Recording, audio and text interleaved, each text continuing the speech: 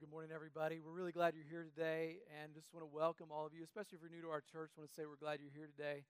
I want you to know we have something special coming up this Tuesday night at 8 o'clock. We have a Smart Money event, a live streaming event. We'll have it in this room, and I really want to encourage you to be there. It'll be 8 o'clock. They're going to go over, Dave Ramsey and his daughter, over the basics of what they offer in their Financial Peace University, and it's going to be, again, a live simulcast, and so we're hosting. That's free. I want to encourage you guys to be there for that.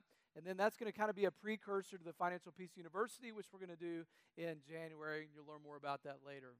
You know, all of us in some way or another have dealt with fear in our lives, fear over a crisis or over some issue. And I want to have you watch a video of a couple who dealt with some fear in their life and how they came out of it. Check this out.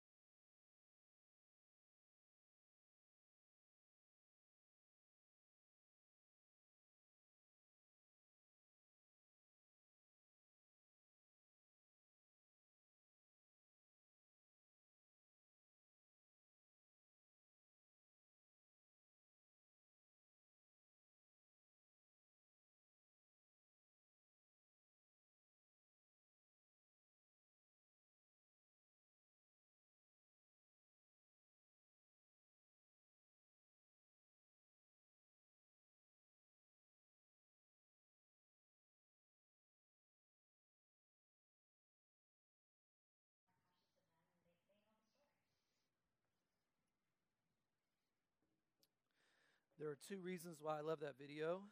One, because grace is involved, the grace that she had for him and the way they related through that. But I also love it just because of the realness of that. You know, I think when it comes to fear and anxiety, when I think about my own life, the areas where I've had the most fear or anxiety has been over one of two or three issues, either health, right? Health issues, health of family members or friends or personal health. Secondly, my kids, right? When you think about your kids and what they're going through, what will they do in life? What will they experience? Are they fitting in? Those are questions that we have. And then this third area of finances. I mean, every single one of us at some point has faced the challenge of financial hardship and stress. How do we navigate through that? How do we trust the Lord through those kind of times?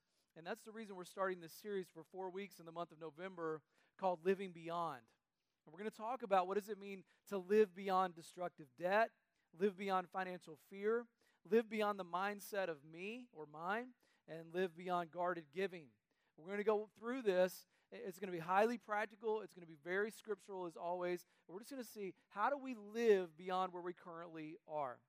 The theme comes from 2 Corinthians chapter 8, which says, in the midst of a severe trial, their overflowing joy and extreme poverty welled up in rich generosity. For I testify that they gave as much as they were able and even beyond their ability, entirely on their own. They urgently pleaded with us for the privilege of sharing in this service to the Lord's people. And so if you've ever dealt with fear, in particular fear over finances, this series is for you. This message is for you. So it wouldn't surprise you guys, I don't think, to learn that most Americans have trouble with money. 4 out of 5 Americans owe more than they own. 40% borrow more money than they can make monthly payments on. The average American family is 3 weeks away from bankruptcy. According to the Social Security Administration, 85 out of 100 Americans have less than $250 in cash saved by the time they're 65. The average American family gives 2% to charitable organizations, and about 50% of marriages that die over financial issues. It's not sexual issues, sexuality issues in a couple, intimacy issues. It is finance and money that cause a lot of tension. How many of you would say that you have dealt with in some area of your life over some period of time an issue about worrying about money? Would you just raise your hand? Yeah. I mean, all of us have faced that kind of a moment where we wonder, where's it going to come from and how are we going to deal with it? And so we're going to look at the Bible today, how to deal with fear of finances. And what I want to do is tell you what the Bible does not say and what the Bible does say. Because it's just as important to understand what the Bible doesn't say, because there's some misteaching about this. Here's what the Bible doesn't say. The Bible does not say God never promises you material wealth. The Bible never says that. God does not promise that when you become a Christian, you're automatically going to become independently wealthy. We don't have a financial bonus program, sign up with God, and suddenly you're going to become wealthy. But there is a false teaching out there, a false theology that says if you just have enough faith in God, He's going to make you healthy and wealthy and prosperous. You guys remember Tammy Faye Baker? She said one time, if you pray for a new car, make sure you tell God what color you want, because you're going to get that color. Listen, God is not some kind of cosmic genie out there just waiting to make a wish for you happen. He does not promise material wealth. Now, the Bible does say that a righteous man has a better chance of prosperity since he's honest, he's a hard worker, and he doesn't spend his money wastefully. Proverbs 28:25, he who trusts in the Lord will prosper. Proverbs 13:21, misfortune pursues the sinner, but prosperity is the reward of the righteous. My grandfather, who was a preacher and then became a businessman, started his own nursing home in North Carolina. One time he told me, Stephen, the only way to succeed in business is to be honest. If you're not honest in your business, ultimately people will see through that. The writer of Proverbs said it this way, diligent hands will rule, but laziness ends in slave labor. So the diligent, the righteous, have a better opportunity at prosperity than those who are wicked. But we can all come up with examples of people that we know that are wicked in their behavior, and yet they're still prosperous, and we wonder, God, why are you blessing them? What's going on? Last year, the Patriots won the Super Bowl, and they were able to cash in on their victory, even though Gronkowski is notorious has a notorious reputation for being a partier. And some might say, well, how could he be blessed if he's so willing to party? But the Bible really is clear that it will rain on the just and the unjust. In other words, there will be times that seem successful for those who are wicked, but ultimately God is the judge. And a lot of righteous people in the Bible were wealthy, but there were a lot of them who weren't wealthy. In fact, Jesus himself said, foxes have holes, birds of the air have nests, but the Son of Man has no place to lay his head. The Apostle Paul said it this way: I've learned to be content whatever the circumstances. I know what it is to be in need. I know what it is to have plenty. I've learned the secret of being content in any and every situation, whether well-fed or hungry, living in plenty or in want. I can do everything through Christ who gives me strength. So God does not promise material wealth. He also does not promise freedom from financial hardship. When you become a Christian, you're not automatically exempt from financial struggle or difficulties. Jesus said, in this world you will have trouble. I mean, that is a guarantee. Every single person in this room, young or old, whether or not you've experienced yet, you will. All of us are going to have trouble in some area. God does not promise us freedom from financial hardship. In fact, in James he writes, consider it pure joy, my brothers, whenever you face trials of many kinds. And notice he does not say, if you will have troubles of many kinds. He says, whenever you're going to face them, consider it pure joy. It's going to happen. If you don't believe me, look at an Old Testament example. 1 Kings 17, Elijah the Tishbite was called upon to be the mouth of God during the reign of Ahab, one of the most wicked rulers in the history of Israel, and God called Elijah to speak against him. And it says, as the Lord, the God of Israel, lives, whom I must serve, there will be neither dew nor rain the next 4 years, except for that God at my word. And now you think God would allow Elijah to be prosperous. I mean, after all, he was called by God. God used him. But instead, God said, Elijah, you're going to go in isolation for a while. You're going to go to a river, a ravine. You're going to drink from that ravine. Not only that, the ravens are going to feed you. Now, I don't know if you guys are into birds or not, but we had a bird for a while. Thank goodness we got rid of that thing. It was the loudest, most annoying thing ever. Hannah's still heartbroken by it, but it was a cockatoo. It was huge. It had dander everywhere. It was the loudest, stinkiest, most worst decision we had ever made. And we finally sold it to a woman who actually likes birds. But they're disgusting. And ravens in particular are scavengers. Can you imagine the kind of meat that was provided by this bird that would provide for Elijah? So here is his reward for loving God. You get sent in isolation by a ravine and you get fed by dirty birds. In fact, it's so bad the Israelites weren't even allowed to eat ravens because they were detestable, the book of Leviticus said. So what we learn through that is God does not promise financial wealth. He also does not promise provision or freedom from financial difficulties. All of us are going to face those times. But did that mean that God had left Elijah? No. God used that to develop his character, to prepare him for greater things in the future. So what does God promise? God doesn't promise wealth or even freedom from financial hardship, but he does promise to take care of you through those. One thing I learned through the scripture is God promises basic provisions for the believer. Look at Matthew 6. Look at the birds of the air. They don't sow or reap or store away in barns, and yet your heavenly Father feeds them. Are you not much more valuable than they? See how the lilies of the field grow? They don't labor or spin. Yet I tell you, not even Solomon in all of his splendor was dressed like one of these. If that's how God clothes the grass of the field, which is here today and tomorrow is thrown into the fire, will he not much more clothe you, O you of little faith? Matthew 6. Friends, if God makes sure that the birds have enough to eat, and if God made sure and went to the trouble of sending ravens to provide for Elijah, won't he provide for the needs of those that he loves? He does promise he will take care of your needs. Philippians chapter 4 says it this way. And my God will meet all your needs according to his glorious riches in Christ Jesus. Can you read that out loud with me as a promise from God? And my God will meet all your needs according to his glorious riches in Christ Jesus. You talk about a promise, gang. According to his glorious riches in Christ Jesus, he will meet your needs.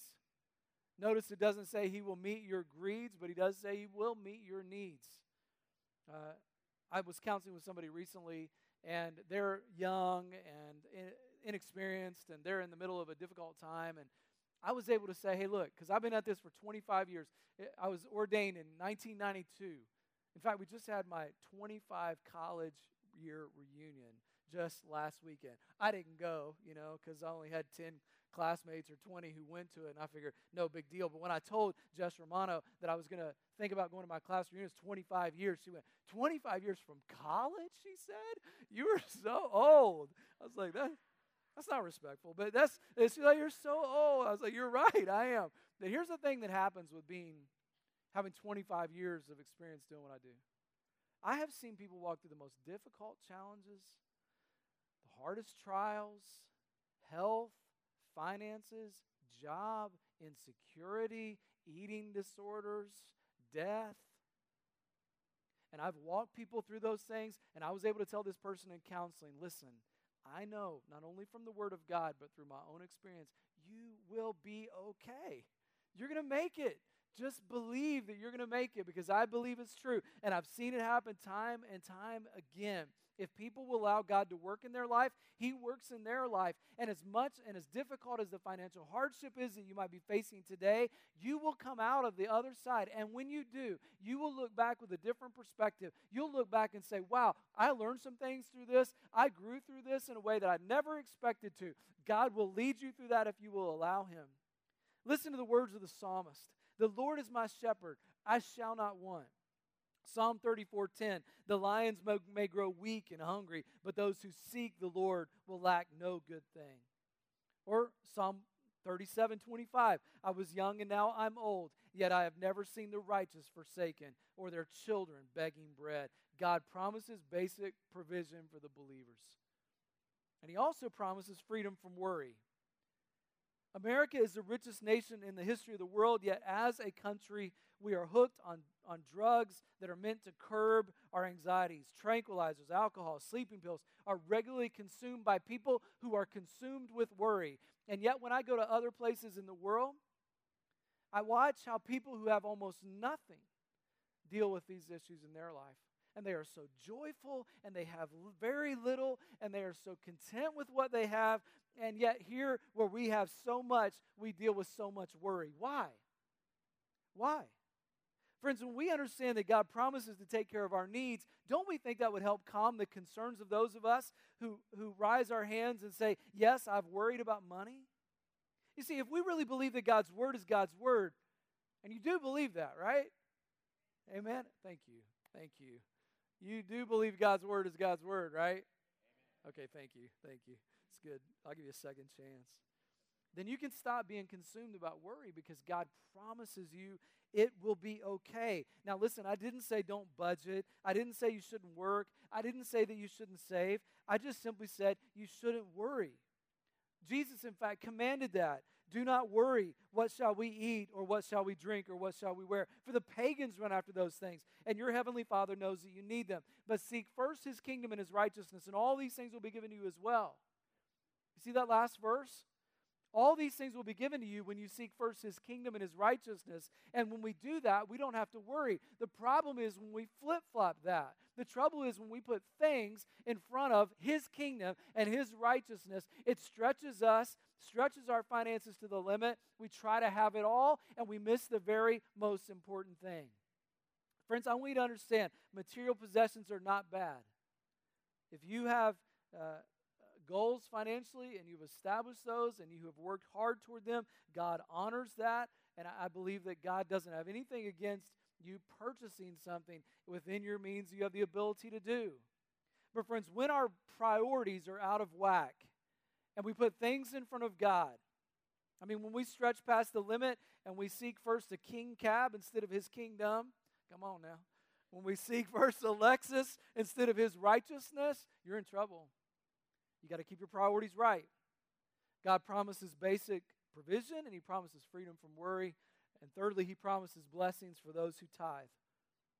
God does not promise freedom from all financial hardship, but when you give to Him and you give generously, He makes an extraordinary promise in the book of Malachi. Listen to what it says.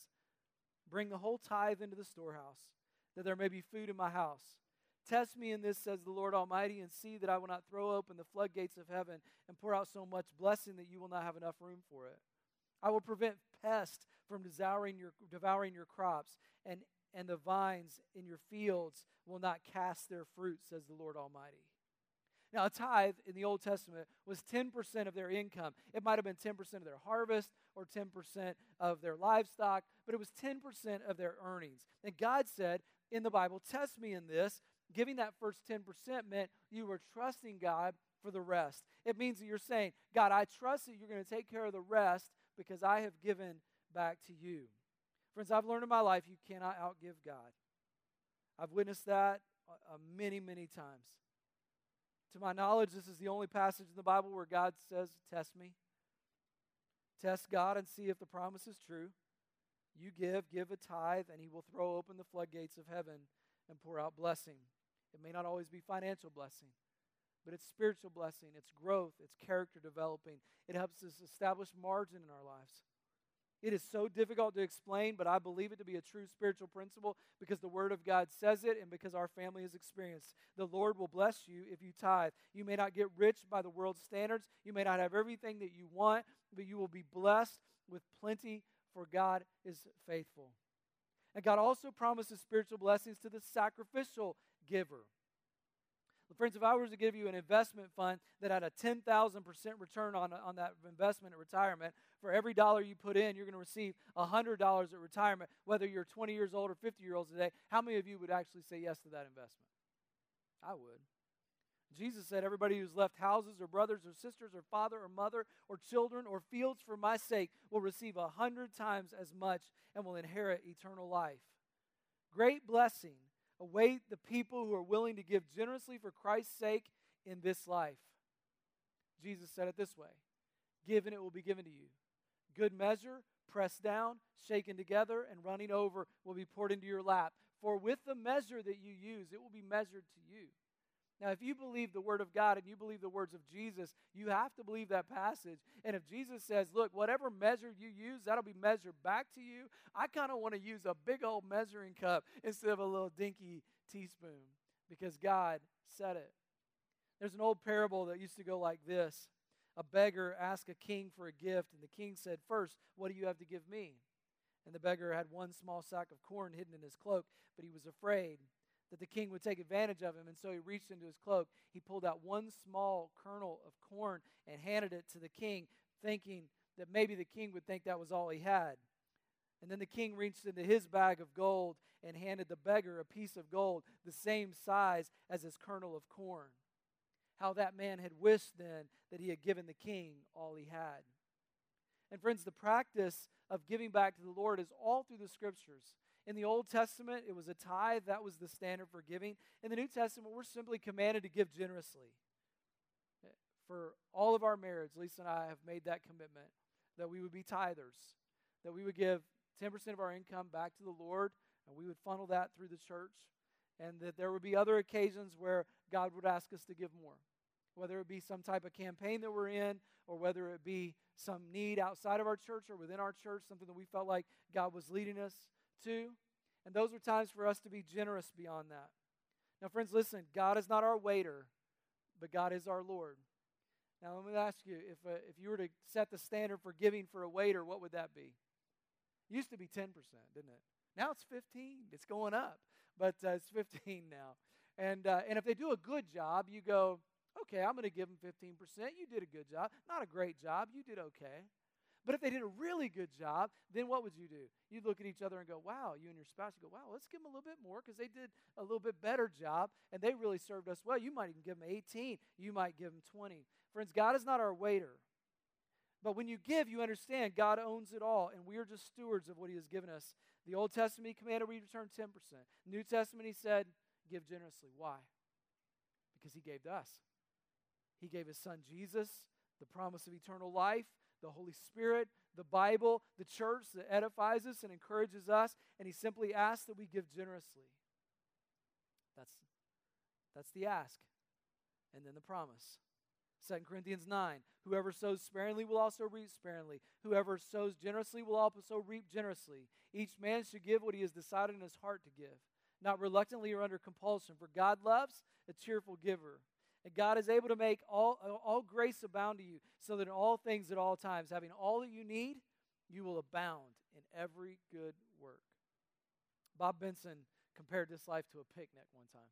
He said, let's just say that you were just out in the park. You're going to have your own picnic. All you brought was a singular bologna sandwich. And suddenly a family you recognize approaches you, and they sit near you, and they begin to break out their picnic lunch, and you start smelling what they have.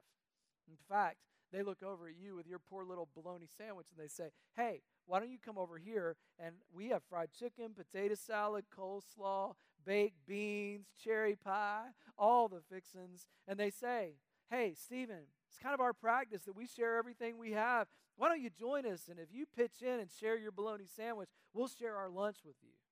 Now, how many of you would share your bologna sandwich for some chicken? Amen? You know what I'm saying? And some potato salad and cherry pie. I mean, I would. And here's the thing.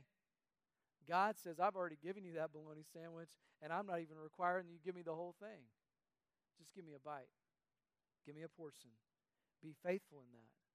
God owns all things, and he asks us to be good stewards of what he's given us. And when we do, he knows he can trust you in return. You see, when we trust him enough to say, God, I trust you with the remainder. I trust you with the rest. Thank you, God, for blessing me. What God does is say, now I know I can trust you to give more. In the book Life Preserves, the author tells about playing Monopoly with his family on vacation. And one particular night, they were playing Monopoly. Anybody in here good at Monopoly? You ever played that? I haven't played in a long time, but anybody in here cutthroat at Monopoly? Jonathan was always pretty good at Monopoly. Used to irritate me a lot. But anyway, so we played Risk and Monopoly. But when he played Monopoly, oftentimes he would just gather up all the totals, and I would end up throwing the board at the end after I was losing. You know how it is when you're a younger sibling. But this guy, he was playing Monopoly, and he was really on a roll. And the first time around the board, he landed on Boardwalk. The next time, he landed on Park Place. Before long, he owned all 4 railroads and Indiana, Illinois, and Kentucky avenues. He was unstoppable.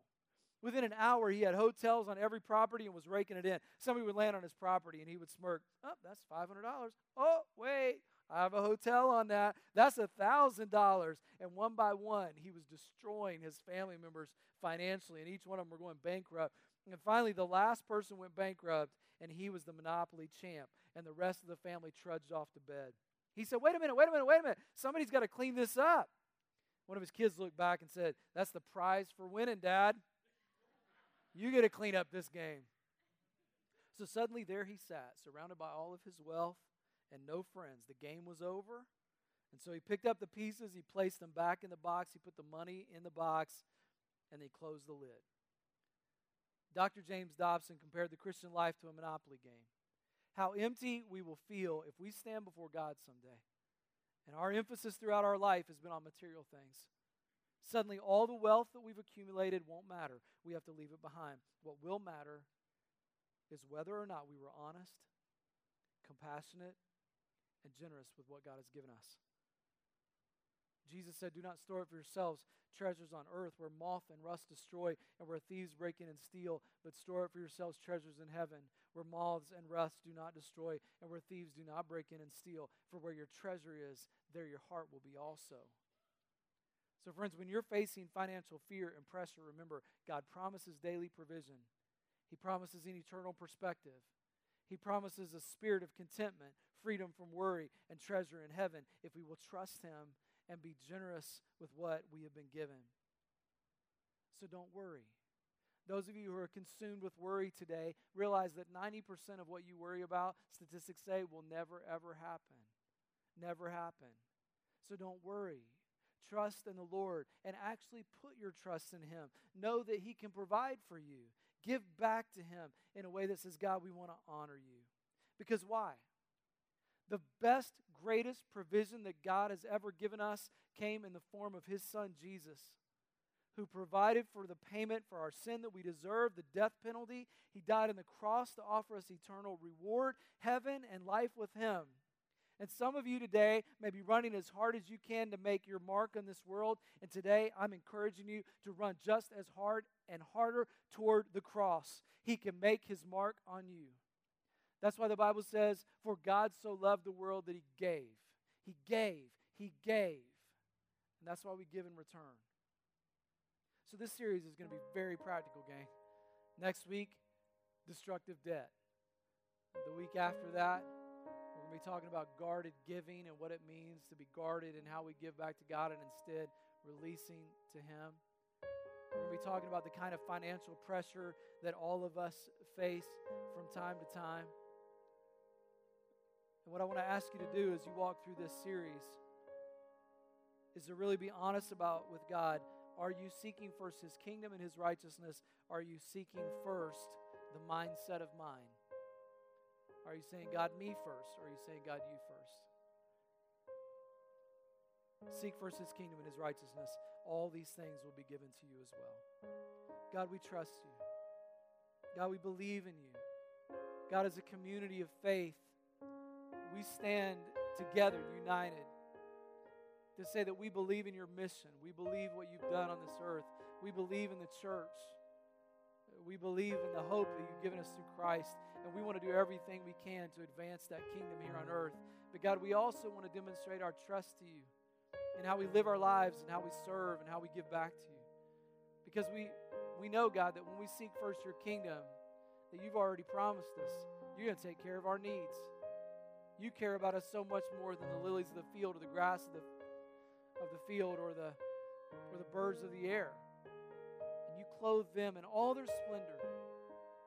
And God, you also care for us. So God, I pray that if we came in here with fear today, we leave with assurance. If we came in with worry, we leave with a mindset and a confidence to know that you are our God. And God, if we came in here with misplaced priorities, I pray that we would take a serious look at that and we'd be open and available to hear your word. Because we give, God, you allow us to give not for you. You've already got everything. You tell us to give for us. So you can help us grow into your likeness. Help us to trust you more. God, we worship you now. We praise you. If there's somebody here who's never accepted you, God, I pray they do that today. We ask in Jesus' name. Amen. Hey, listen, we're going to stand and sing. If you've never accepted Christ as your Savior, you've never said publicly that you believe that Jesus is the Christ, the Son of the living God, you've never repented of your sin, you've never come before God and said, God, I'm so sorry for what I've done, you've never confessed that to other people, and you never followed the basic command of Jesus to go and be baptized, I encourage you to come today. We'll pray for you, talk with you through that decision. We'd love to see you make that commitment.